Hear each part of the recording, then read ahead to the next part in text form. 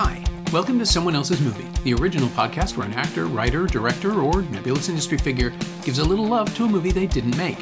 I'm Norm Wilner, I'm a programmer at TIFF now, and this is the other thing I do. My guest this week is Jacqueline Castel, a writer, director, and curator who's worked with such luminaries as David Lynch, John Carpenter, and Caleb Landry Jones, among others. Her first feature, My Animal, written by Jane Matthews, stars Bobby Salvor-Menwez and Amandla Stedberg as Heather and Johnny, two young women drawn to one another in their wintry small town, but Heather has a secret that keeps her from connecting to anyone outside her tightly knit family. After premiering at Sundance earlier this year, the film opened across Canada this past weekend. In Toronto, it has 2 shows left at the Review Cinema, screening tonight and Wednesday, and if it's playing in your neck of the woods, you should definitely check it out. Jacqueline picked Cat People, the original 1942 thriller from producer Val Lewton and director Jacques Tourneur, starring Kent Smith as Oliver Reed, a Manhattan architect who falls for Simone Simon's Irena, a woman from Serbia who believes she comes from a line of people cursed to turn into savage cats whenever they experience intense emotion. Made for very little money, but packed with atmosphere, it forged a new path for the American horror genre with nothing more than suggestion and subtext. And 8 decades later, it still carries a deep, dark power. This is Someone Else's Movie. I am just a huge fan of Val Lewton. Val Lewton's pictures, I think, are just genius. And I actually came to them, I feel like, almost embarrassingly late in terms of the films that I've watched, throughout the years.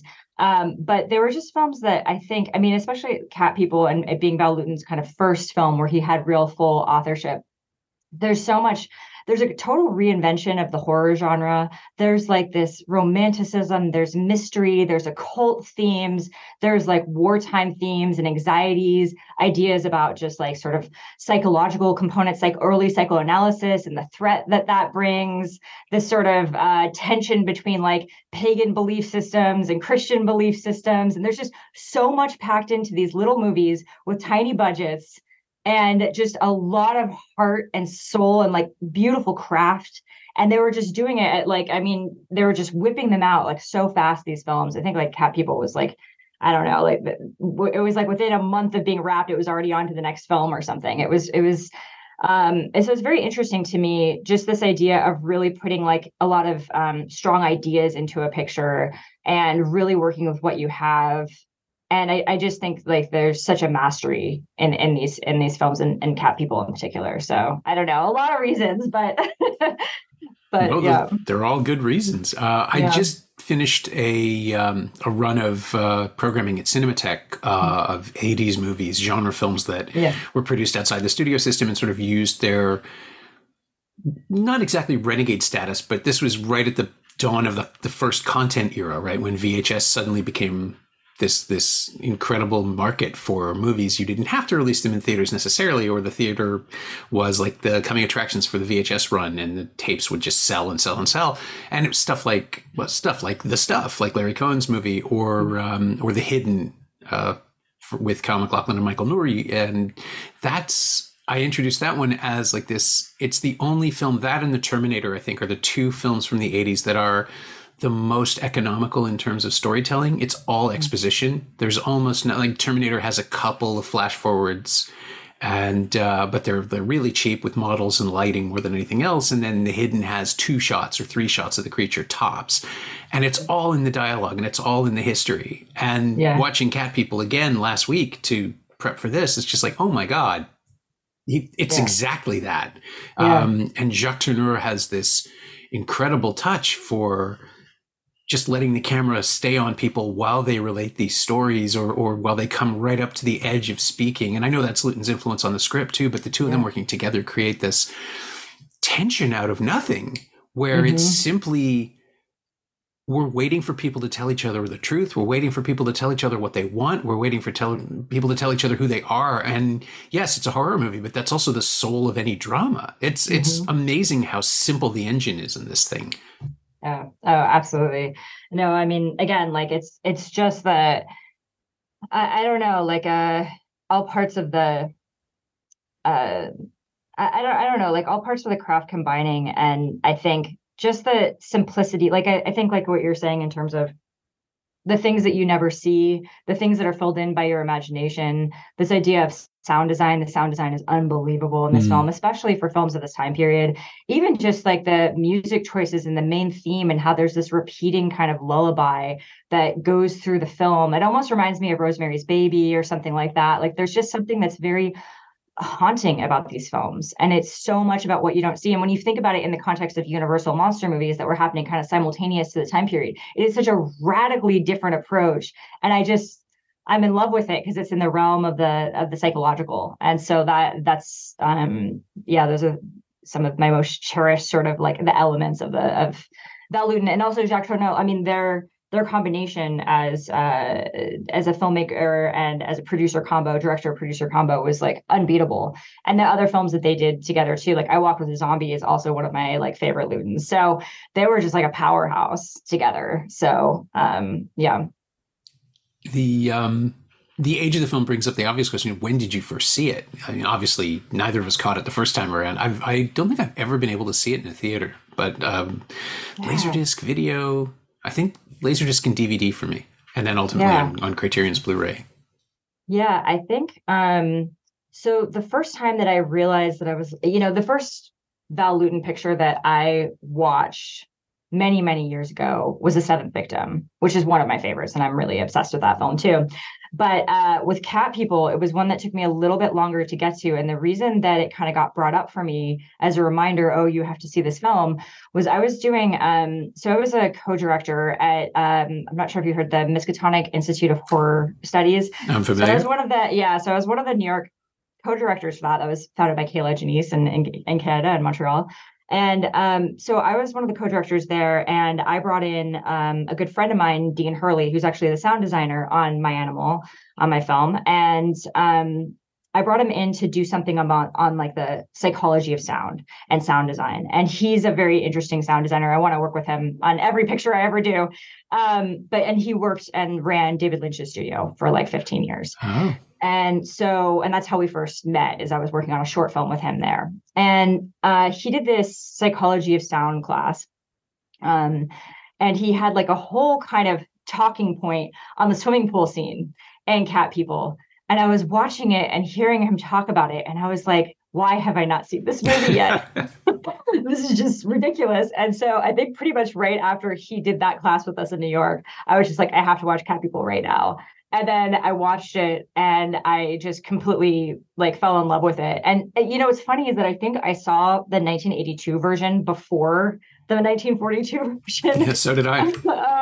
So it was kind of funny because I had watched the 82 version, which I don't think is as good. And and I was sort of like, oh, okay, I don't know. And then just kind of forgot about watching the original. So that was like a good reminder to come back to the original material in the like this lens of like, oh yeah, Seventh Victim. Oh yeah, all these things are interconnected. And then that started this whole kind of spiraling for me of just like deep diving into Val Lewton's catalog.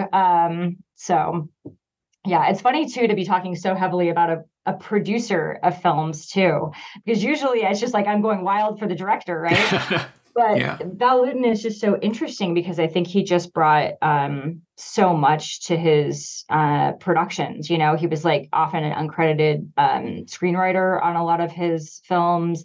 He did a lot of the casting and selected the casting. He selected all the entire team. Mm-hmm. Like he put together the whole thing, and so it's really I think that's why I'm kind of speaking more to him, perhaps. Well, certainly in the rearview mirror too. I mean, it's a Lewton production through and through. Yeah. I didn't know until I think it's in the commentary track on the Criterion disc, but I was unaware that it was originally supposed to be a period piece. Like it was about the legend of the Cat People that is related here just in throwaway dialogue and these great oblique this one oblique monologue, and then that incredible moment in the diner where someone else comes up and interacts. The texture of the movie, that's Lewton. Like his understanding that the whole world of the film, like the frame has to be the threat as opposed to characters and tensions and things. Those can happen, but the mise en scène has to be the most important thing. That runs through every movie he ever made.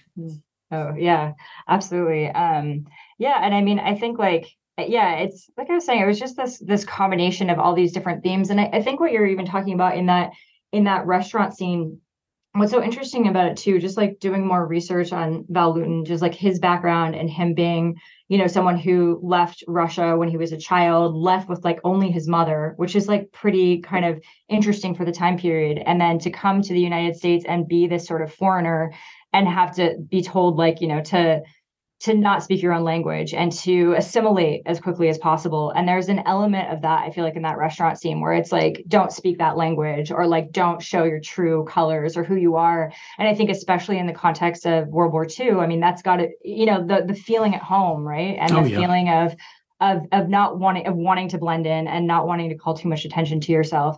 And I think one of the things that I like read once was that I thought was really interesting was this idea that he was capturing the horror at home in the US in terms of, there weren't a lot of films that were necessarily maybe addressing the dread and anxiety that the public were feeling at home, not abroad, but at home. And I think that's really interesting too. And that just sort of underlying tension and anxiety is something I'm really interested in. And also just like this fear of the femme fatale kind of character and women's place in society during that time period. I love that Val Lewton's females characters are always really strong. All the female characters have jobs.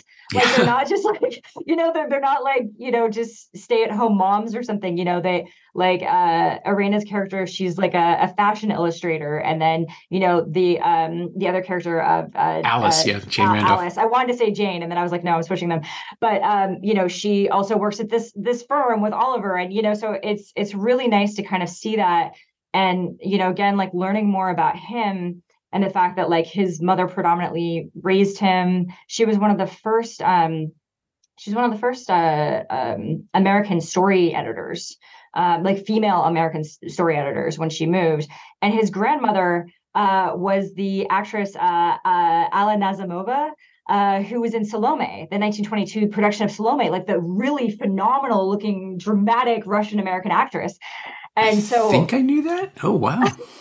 Yeah. So that's so fascinating to me because he had these incredibly strong, interesting females around him. And so I think that really shows through in his work as well. And so that's something that I always get really excited about is that there's just these kind of strong and unpredictable female characters, and then analyzing society's anxieties around that as well. And that threat and this idea that Irina is like unpredictable when she becomes passionate and that she's going to like kill people that like are closest to her, so I love that that it's exploring a lot of these like ideas. It's just a film, I feel like, again, you could just dive into so many different elements and it's so textured and so layered. And you're getting so much more out of what would typically be in like a B-level picture of that time. Yeah. I mean, there's no money for the effects. They might as well put it all into the script and the development. Exactly.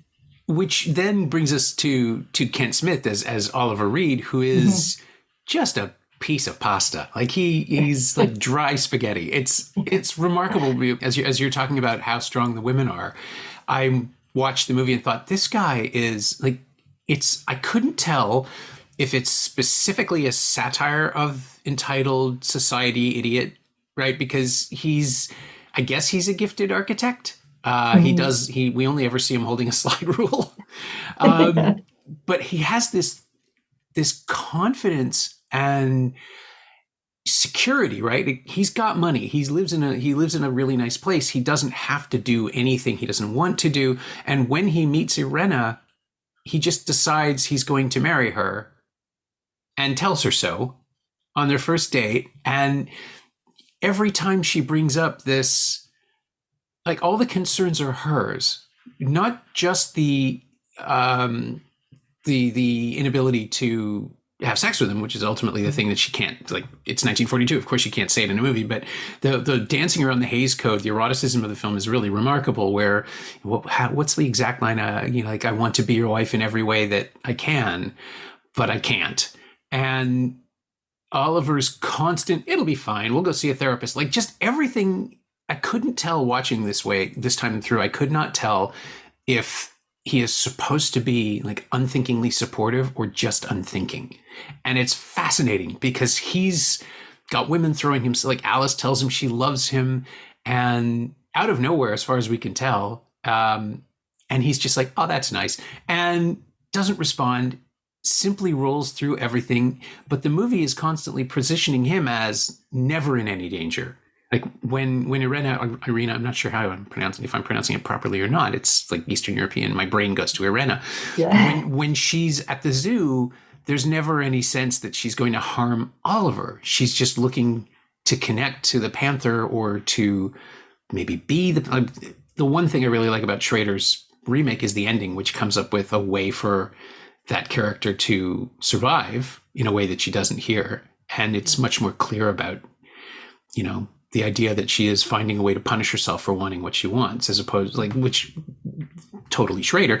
But also it makes sense within the world of that film. And here, this is a werewolf story, right? There's no happy ending. The only way out is for her to die.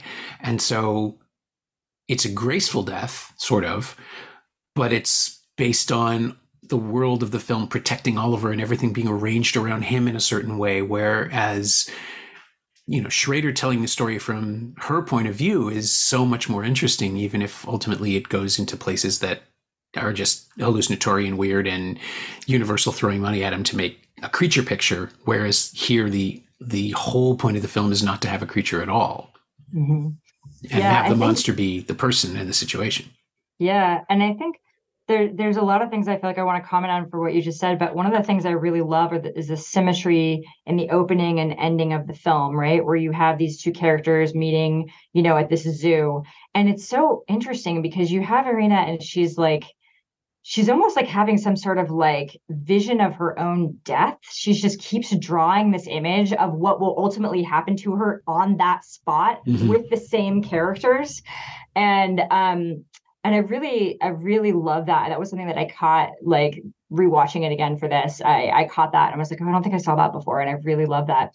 And I also just really like that at the end, when she lets the panther free, the jaguar free, and it jumps out of its cage, and it's immediately killed, by an automobile. So it's this idea of this primal instinct, or that's being killed by this man-made machinery, right? And it's just instant, this cannot exist in society. It has to be eradicated. And I think that there's a lot of really interesting things too, because that last line that Oliver says was she wasn't lying to us. And it's so interesting because she's kind of been gaslit this whole movie that she isn't this actual thing that she knows that she is. And you see that so much in the psychiatrist character. Oh, yes. What's his name? I've got Conway's character. Yeah, Dr. Judd. Dr. Judd, yeah, Dr. Judd. Who was quoted at the beginning of the film, which I love, is just this weird bullshit world that we're in where it's Yeah, yeah. And I don't know, I think that's very interesting too, because this whole time she's going to him and he's supposed to be helping her, but he's basically telling her not to trust her instincts, to only trust him. And you see this female character that just has these kind of men around her just telling her kind of what to do. And that if she protests in any way or becomes passionate or any of that, that somehow she's going to be destroyed, And so there's a lot going on there, and there's a lot in conversation there. And, I really love the psychological kind of element that is play. And I think that's just at a time period when, Jungian, psychology, Freud, it was really in vogue then. So it's really interesting too, that's being explored. And again, in the context of wartime and how deeply psychological that was for people and the paranoia of that. It's so nice. All of these elements kind of, again, the whole ecosystem of the movie is pretty incredible. Oh, yeah. No, there's all this stuff swirling around. I mean, the old world, new world thing, the panther embodies part of it, but there's also just the fact that the script gives Irena the space to doubt and wonder if she's carried over the superstitions, because she rejects the Sestro woman very quickly. She wants to be assimilated. I think she wants to be saved from this delusion that she's brought over with her. But at the same time, she knows who she is and what she is. She knows the legends, and we have to assume this has happened before, right? She's not a child. They're this isn't that kind of werewolf thing where you don't remember what you've done. Like, she's clearly aware of it when she chooses to stalk Jane. So the film is also kind of quietly gaslighting the audience by denying her a speech about her own personal history. I mean, I kept thinking, like, there might be some possibility. Is there a way to correct it? Not that I'm trying to remake the movie in my head, but I was just wondering about how the script was created, and if there was a scene where she talked about an affair that didn't work out, or a boy back home, or some other kind of story. In the in the Schrader film, which again, like you, was my first introduction to the story, it's very clear that she's a virgin, that this character has never had sex but wants to, and is experiencing desire. And this version, she's not sanitized, but the movie is. So we can't know her, which makes her more attractive to Oliver, which makes her more interesting to us. And I love the fact that Simone Simon isn't playing any of that stuff. She is just in pain, and she's sad and alone. Even when she's smiling through it, right? She's trying to get through it all. And that opening scene with Oliver, when she's sort of flirting with him, she's also just she's redrawing, as you said, she's reenacting or preparing for her own death, and she's still putting on a happy face. And that's just so tragic. It's so sad from the very beginning that this is where this is all going.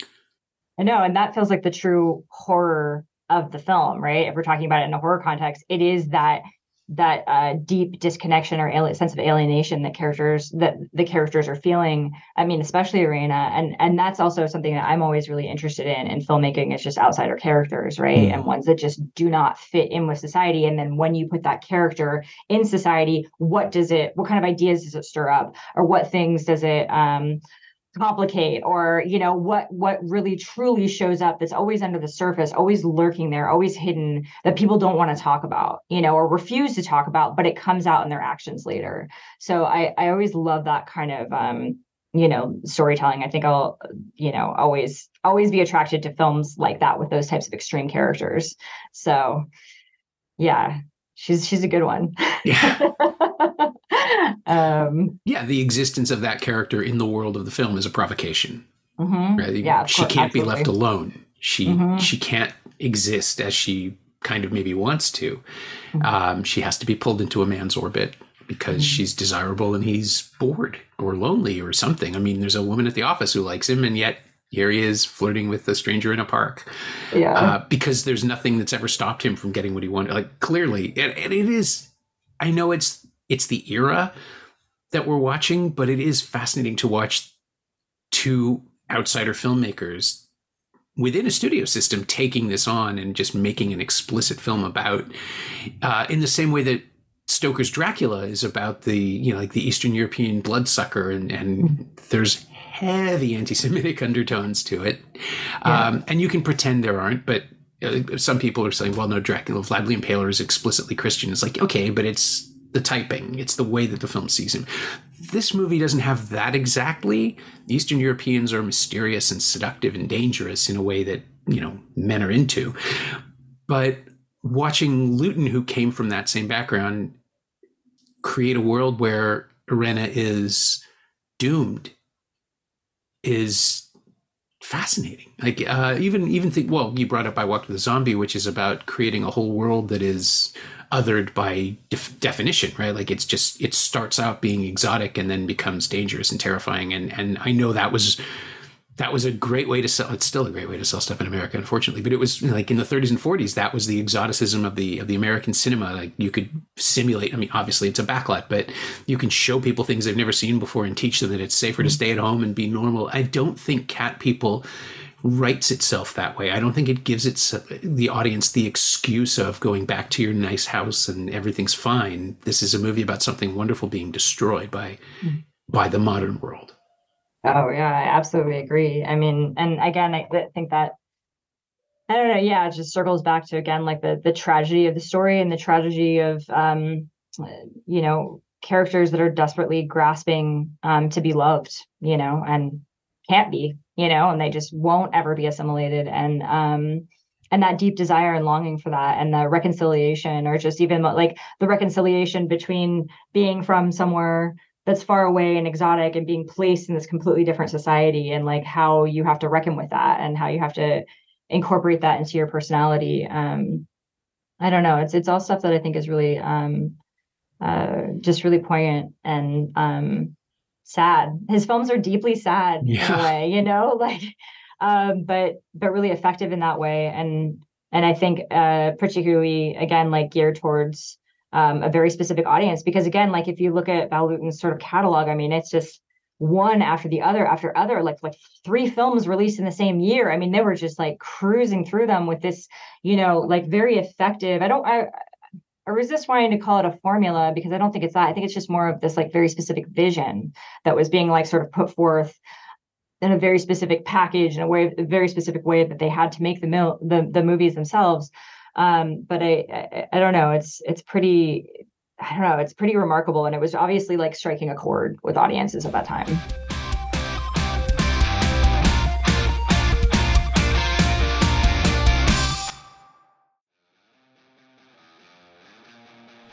Hey, it's Norm interrupting my own show to bring you up to speed on Shiny Things, my newsletter about physical media, culture, and the odd streaming project.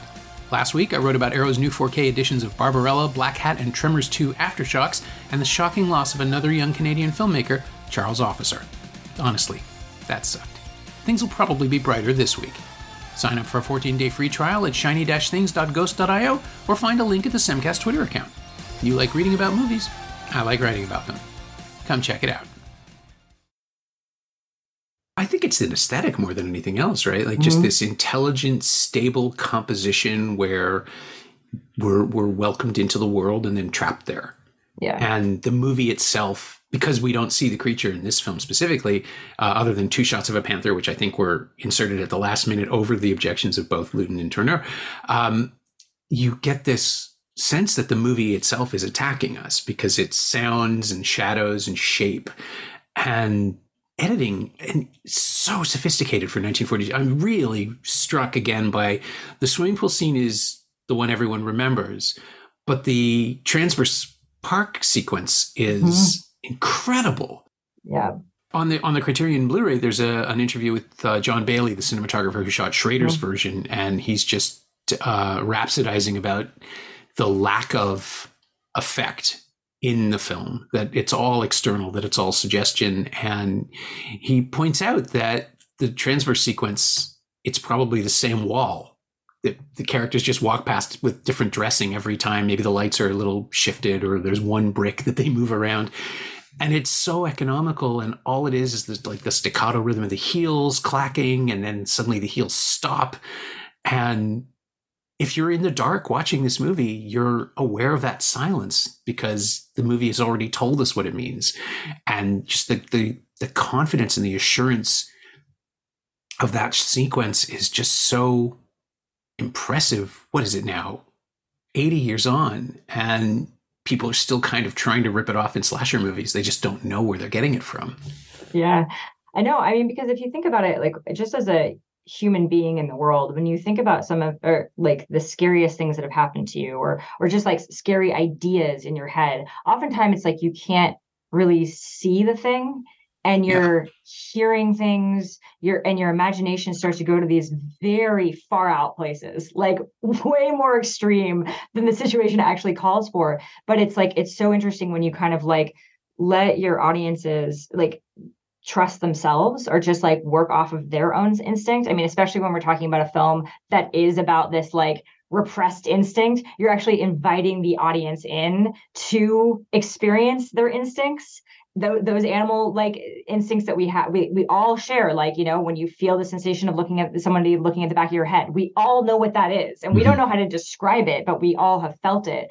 And so I think that's something really interesting in terms of inviting audience participation. And I think also when not like talking down to your audiences and allowing them to project their own greatest fantasies or fears onto a work, I think is always really interesting and effective. Because I don't know, I think I've found just like on a filmmaking side, it's so interesting how people can come at you with all these different ideas about a work, and you'll be like, I don't want to take that from you. That's not what my intention was, but that's very interesting to me. Like just from a psychological perspective, that tells me so much about what you're craving or needing or what you're seeking out.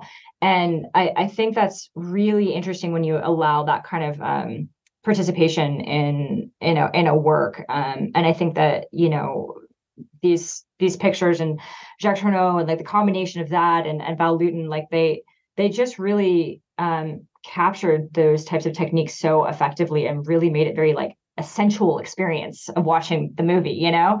And I love the use of black, especially. I love that they, you know, when you have like kind of you know, limitations in terms of your like sets and locations, it's like if you can kind of just like let the sides go into black and you can kind of limit it, you can kind of control the space a lot just by painting with light, right? You're just painting the scene and calling attention to the things that you want to have the audience call its attention to.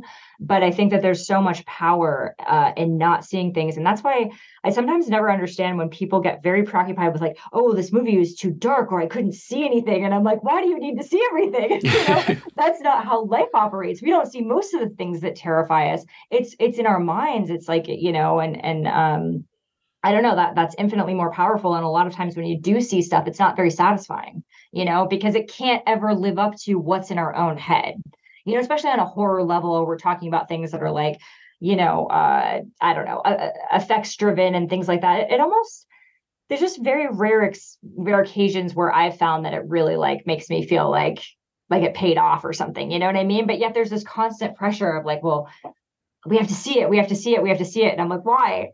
Why do you have to see it? It's very like, almost like very subjective kind of filmmaking. You know what I mean? Oh, yeah, yeah. Another thing that like sort of reference point that comes to mind is something like Black Swan or something, where there's something similar where you're with the character somehow, even though you're not like walking behind them hand held or whatever, different techniques, but you're there really like, you're really enmeshed in the character somehow still, you know?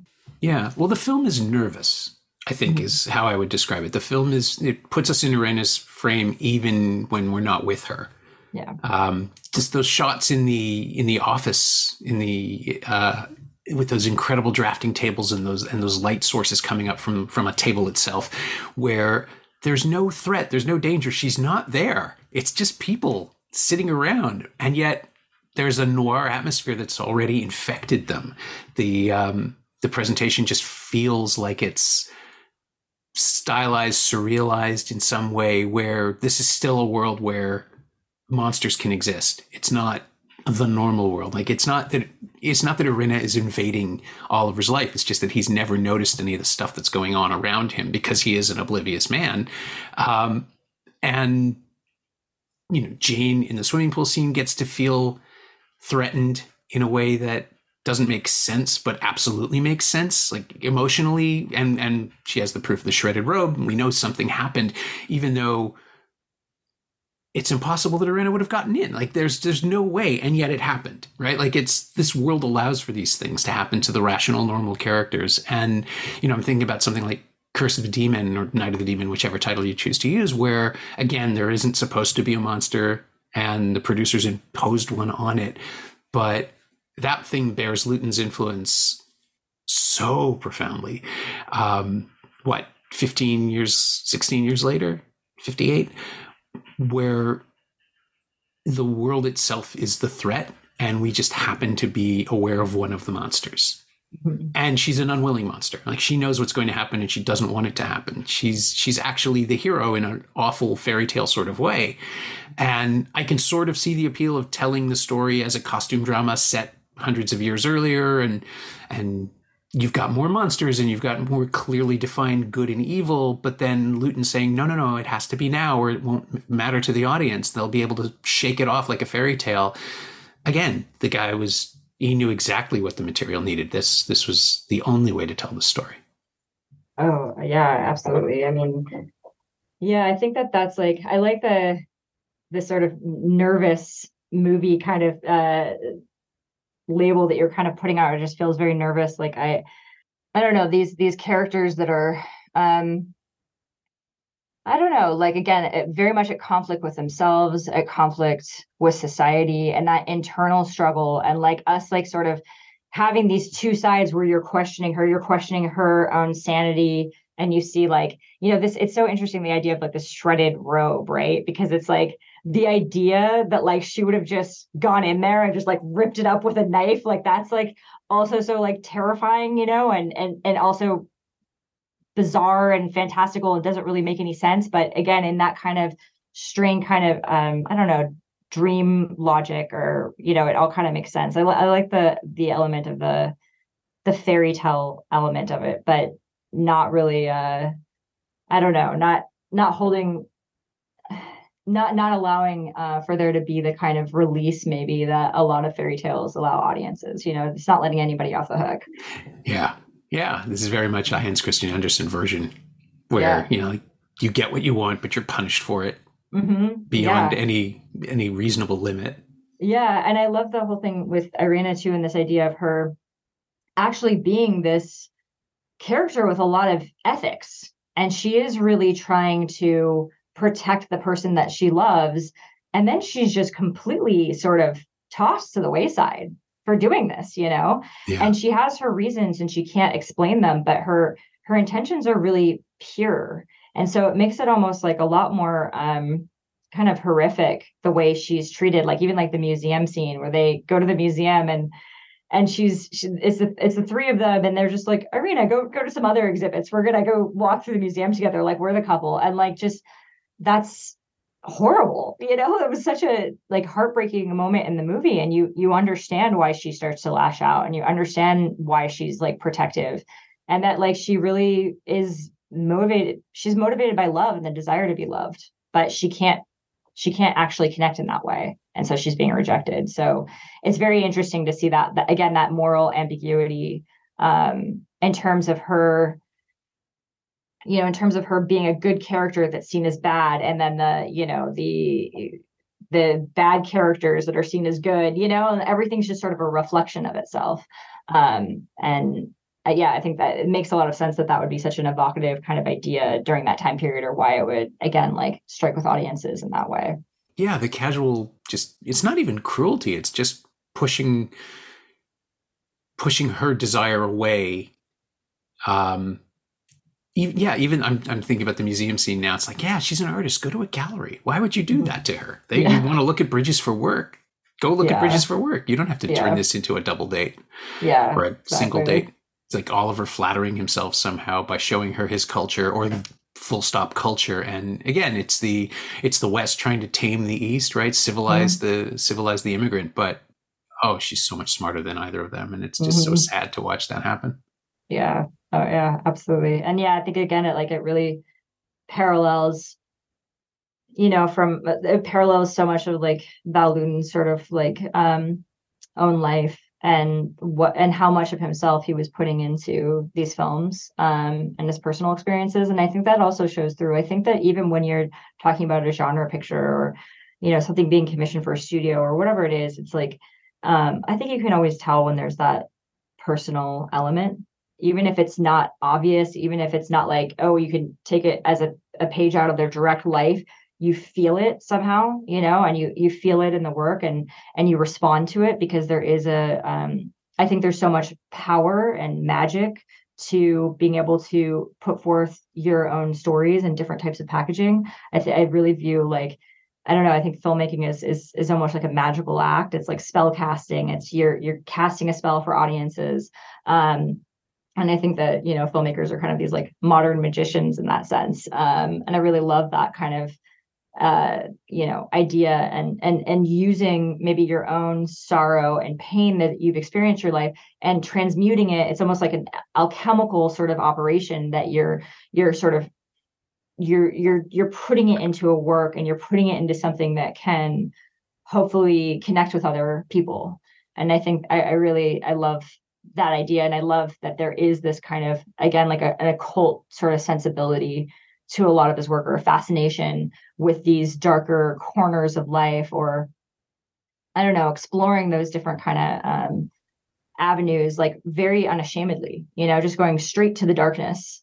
And the characters they go straight towards the darkness. Like you have Irina, and she's fully engaging in it, and she's afraid of it, but she also, like, I don't know, has an acceptance in a way about who she is, you know? Yeah. Well, I mean, she knows it's there, right? Like everybody else is denying it, but she has to, if she doesn't interact with it, it will destroy, well, I mean, it destroys her anyway, but she needs to at least know herself before anything can happen in any direction. And yeah, the idea that there is no happiness for her is just a terrible thing. But I suppose that also resonates with Lewton's experience as an emigre, right? Like you carry your trauma with you. There is no escaping it. Yeah, exactly. And that's a positive way that you can explore that, or a safe place that you can explore that stuff, or I don't know, and work within like I don't know, energy within yourself, or having these different mirrors of yourself or mirrors of your different experiences.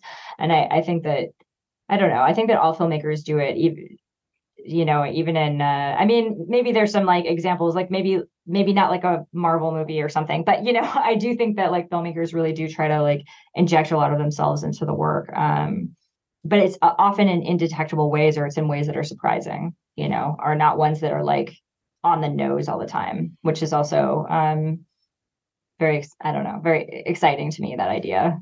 Well, yeah, well, that's where the meat is, right? I mean, that to divine it, to pull it out and find the specifics that brought someone to the story they're telling, that's always the best part. And that actually lets me segue into your work too, because My Animal feels very personal in a way that it can't possibly be. Where's the line for you? When did you know that it could work as a story rather than just a personal transmission of emotional state? I think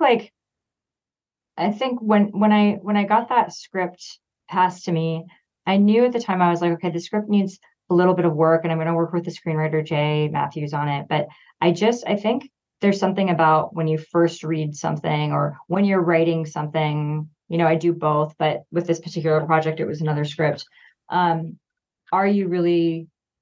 Is there like an emotional truth or emotional resonancy? Like, is that there? Do you think about the story again and again? Does it sort of just keep manifesting in your head? Do you think about cast? Do all these, does the world start to spring up around you? And I think that when that does happen, then you're like, okay, this is something that I need to follow, or I need to trust my instinct on, or when you start to see interesting synchronicities align, I really pay attention to a lot of that kind of stuff.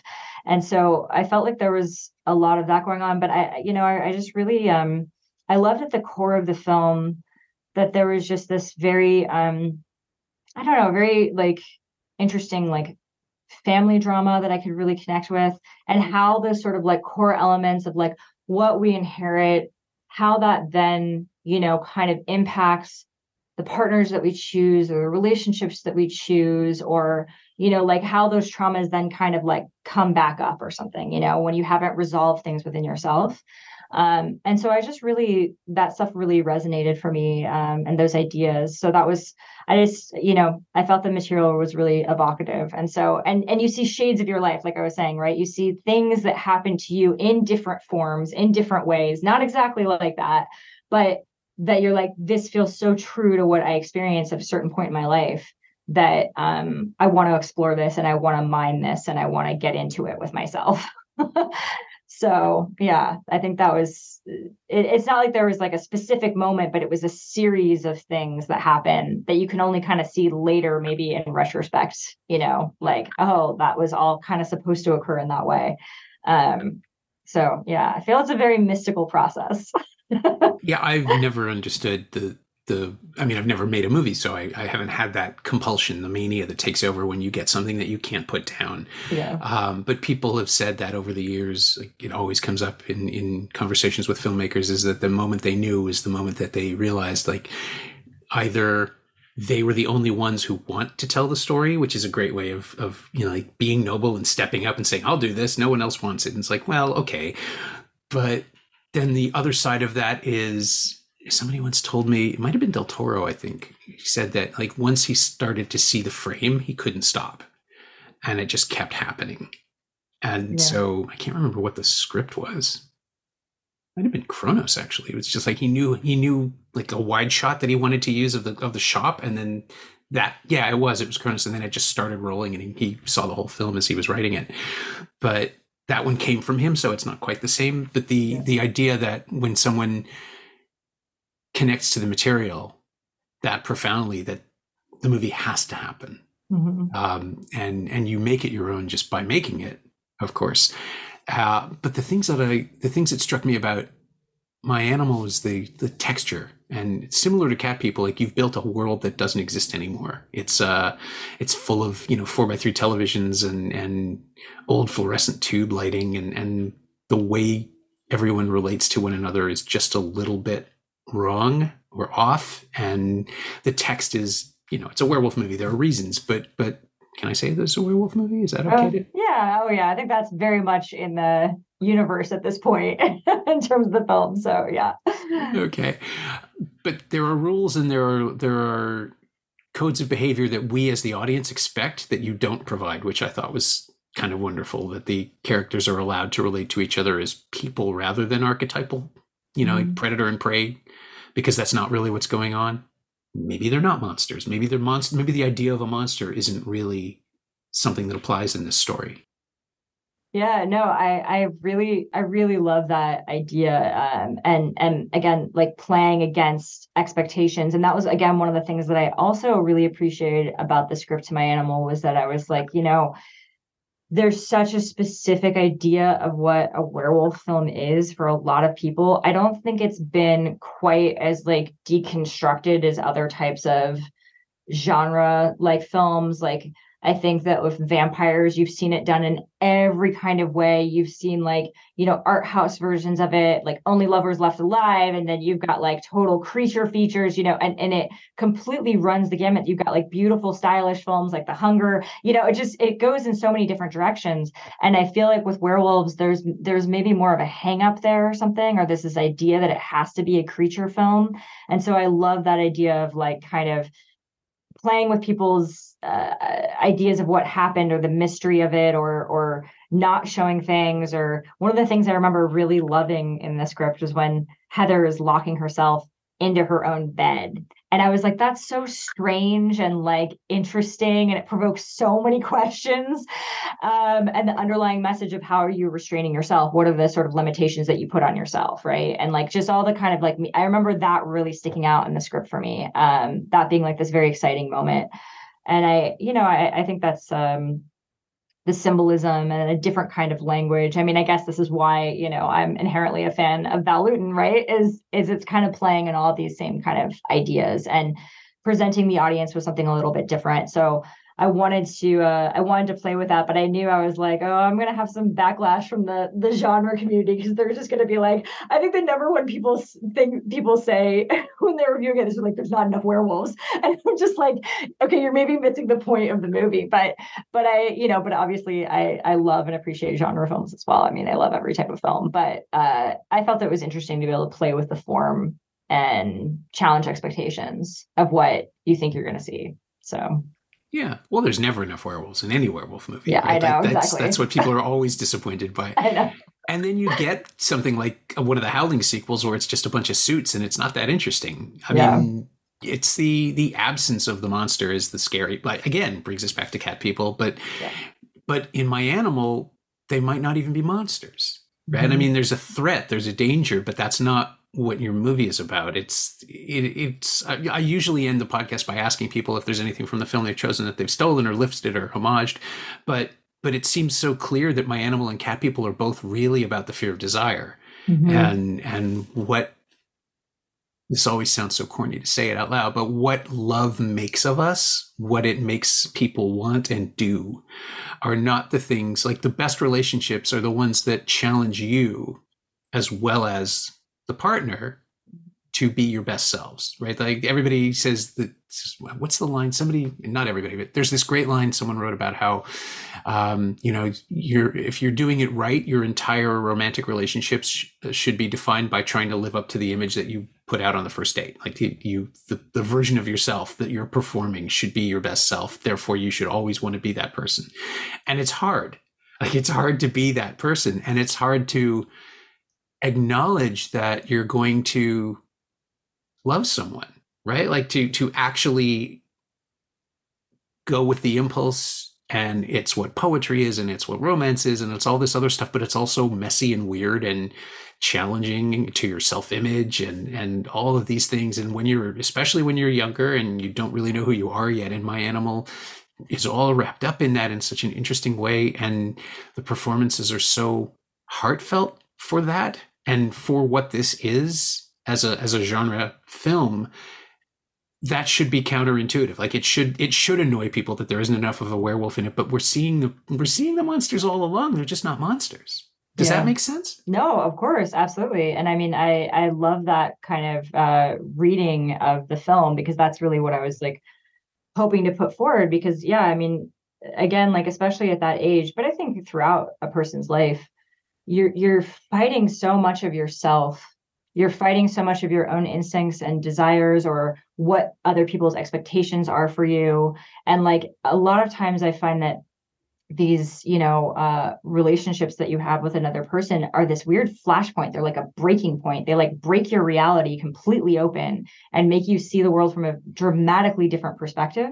And that's why it's so powerful. That's why it's the thing that people talk about, I mean, and it's really, I think in a lot of ways, it's about, exploring yourself and exploring what you want in another person. And at what point have you loved yourself enough that you can have somebody come into your life who can authentically love you? And I think that both characters, both Heather and Johnny, have this real tragedy to them, because the deepest connection they've had with anybody is with each other, but they're both fighting things that they haven't quite accepted in themselves yet. And so then that's the barrier preventing this one really meaningful relationship for both of them.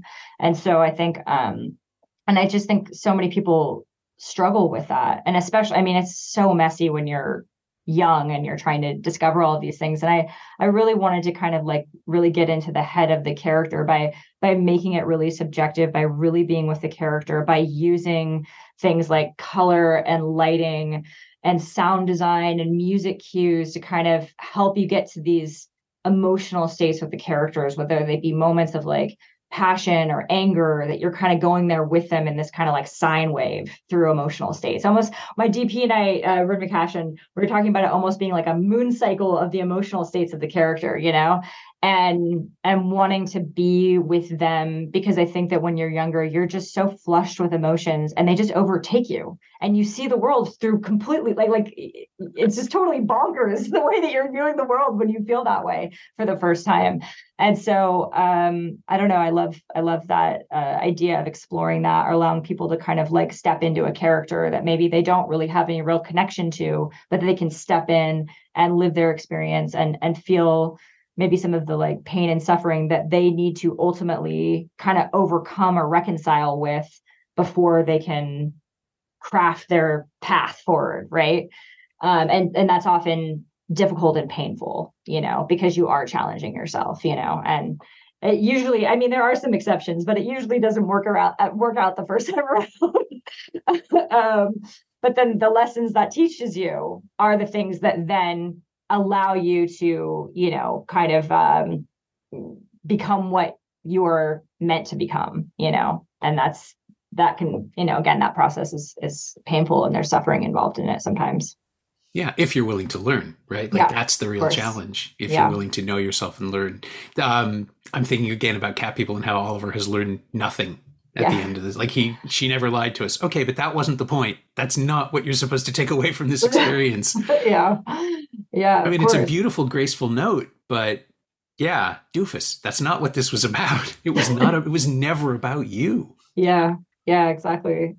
And I don't know, and it's sort of left to be seen how much his character will. I mean, you don't really get the sense that his character will really like integrate that, but or what the implications are of that statement. That he was wrong, that he did something wrong, that he didn't believe her, that had something to do with her own destruction. I mean, that's all kind of left as an open question, but it certainly, I guess, beckons the audience to think about others in their life from maybe a different perspective, or that maybe what you see on the surface is not actually something that is actually occurring, to another person. So I think it hopefully could help to raise empathy amongst people and different people. Yeah, I mean, it's a classic for a reason. I think it's because people continue to connect to it and discover the refraction, all the layers, all the stuff that's kicking around. And with any luck, people will see pieces of themselves in My Animal as well. And it's certainly like it's this alluring, romantic vision of something that's possible within the frame of a horror movie, but it's not really interested in being a horror movie. And I don't mean that in any kind of negative way. I just think it's a really nice window into what genre can do. I'm seeing that more and more in the last couple of years, that films are pivoting into a genre as a springboard rather than a reason for being, that stuff that interacts with genre and plays on our expectations as an audience is the most intriguing to me right now. Things that are just willing to accept that, yep, stuff happens in the world that we can't understand, and here's one way of seeing ourselves in it. Mm-hmm. And so, yeah, it feels like My Animal and Cat People are, oh God, I hate myself for thinking of this. They're howling at the same moon.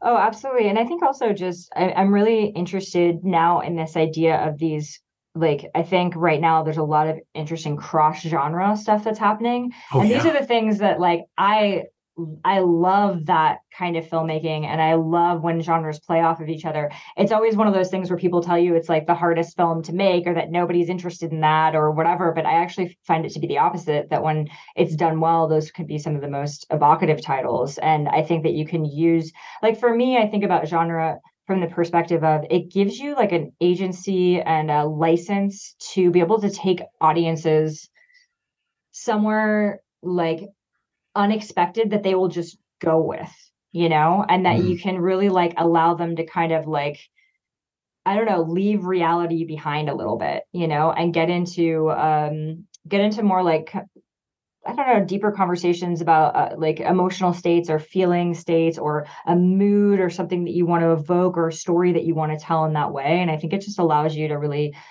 to do that and play with a lot of the atmospherics, I guess, and a lot of the ways that you can set the stage to make people receptive to different ideas, so I don't know. And I'm always kind of interested in like escaping reality in some ways, I think a lot of filmmakers are, right? You're just like off creating totally different universes that appeal to you. And I think that can also be really powerful, because I think that sometimes daily living can be a lot, and there's a lot that I think that people deal with in their lives. And I think if you can kind of allow people some space for a little bit of fantasy, I think that's really an important tool for society. And I think it's always, you look, like we were talking about fairy tales, I feel like there's an element to that, to like modern storytelling. I mean, I even think about people who craft conspiracy theories as modern fairy tales, I mean, it's like interesting how the brain needs it to process things that feel so difficult to comprehend. And so I think as humans, we're always looking to dramatize in that way. My thanks to Jacqueline Castel, whose new film My Animal is now playing in theaters across Canada and available on digital in the US. Thanks also to Winnie Wong. She knows what she did. You can follow Jacqueline on Instagram at Jacqueline Castel, all one word, and you can find Cat People on Blu-ray and DVD in a beautiful special edition from the Criterion Collection. It's also streaming on Prime Video in Canada and available to rent and buy on various VOD services across North America. You can find me on Blue Sky at Norm Wilner, and you can find this podcast there at Semcast, SEMcast, and on the web at someoneelsesmovie.com. The first year of the show is still available for just $20 at payhip.com/Semcast. That's the first 52 episodes of Someone Else's Movie, 44 of which aren't currently available anywhere else. And check out my newsletter, Shiny Things, at shiny-things.ghost.io. I think you'll enjoy it. Our theme song is by The Last Year. If you like it or the show in general, please say so. Leave a review wherever you've been listening. Every little bit helps. It truly does. And check out the other shows on the Frequency Podcast Network while you're doing that. Stay safe, watch movies, wear a mask if you go out, get your booster when you can. I'll see you next week.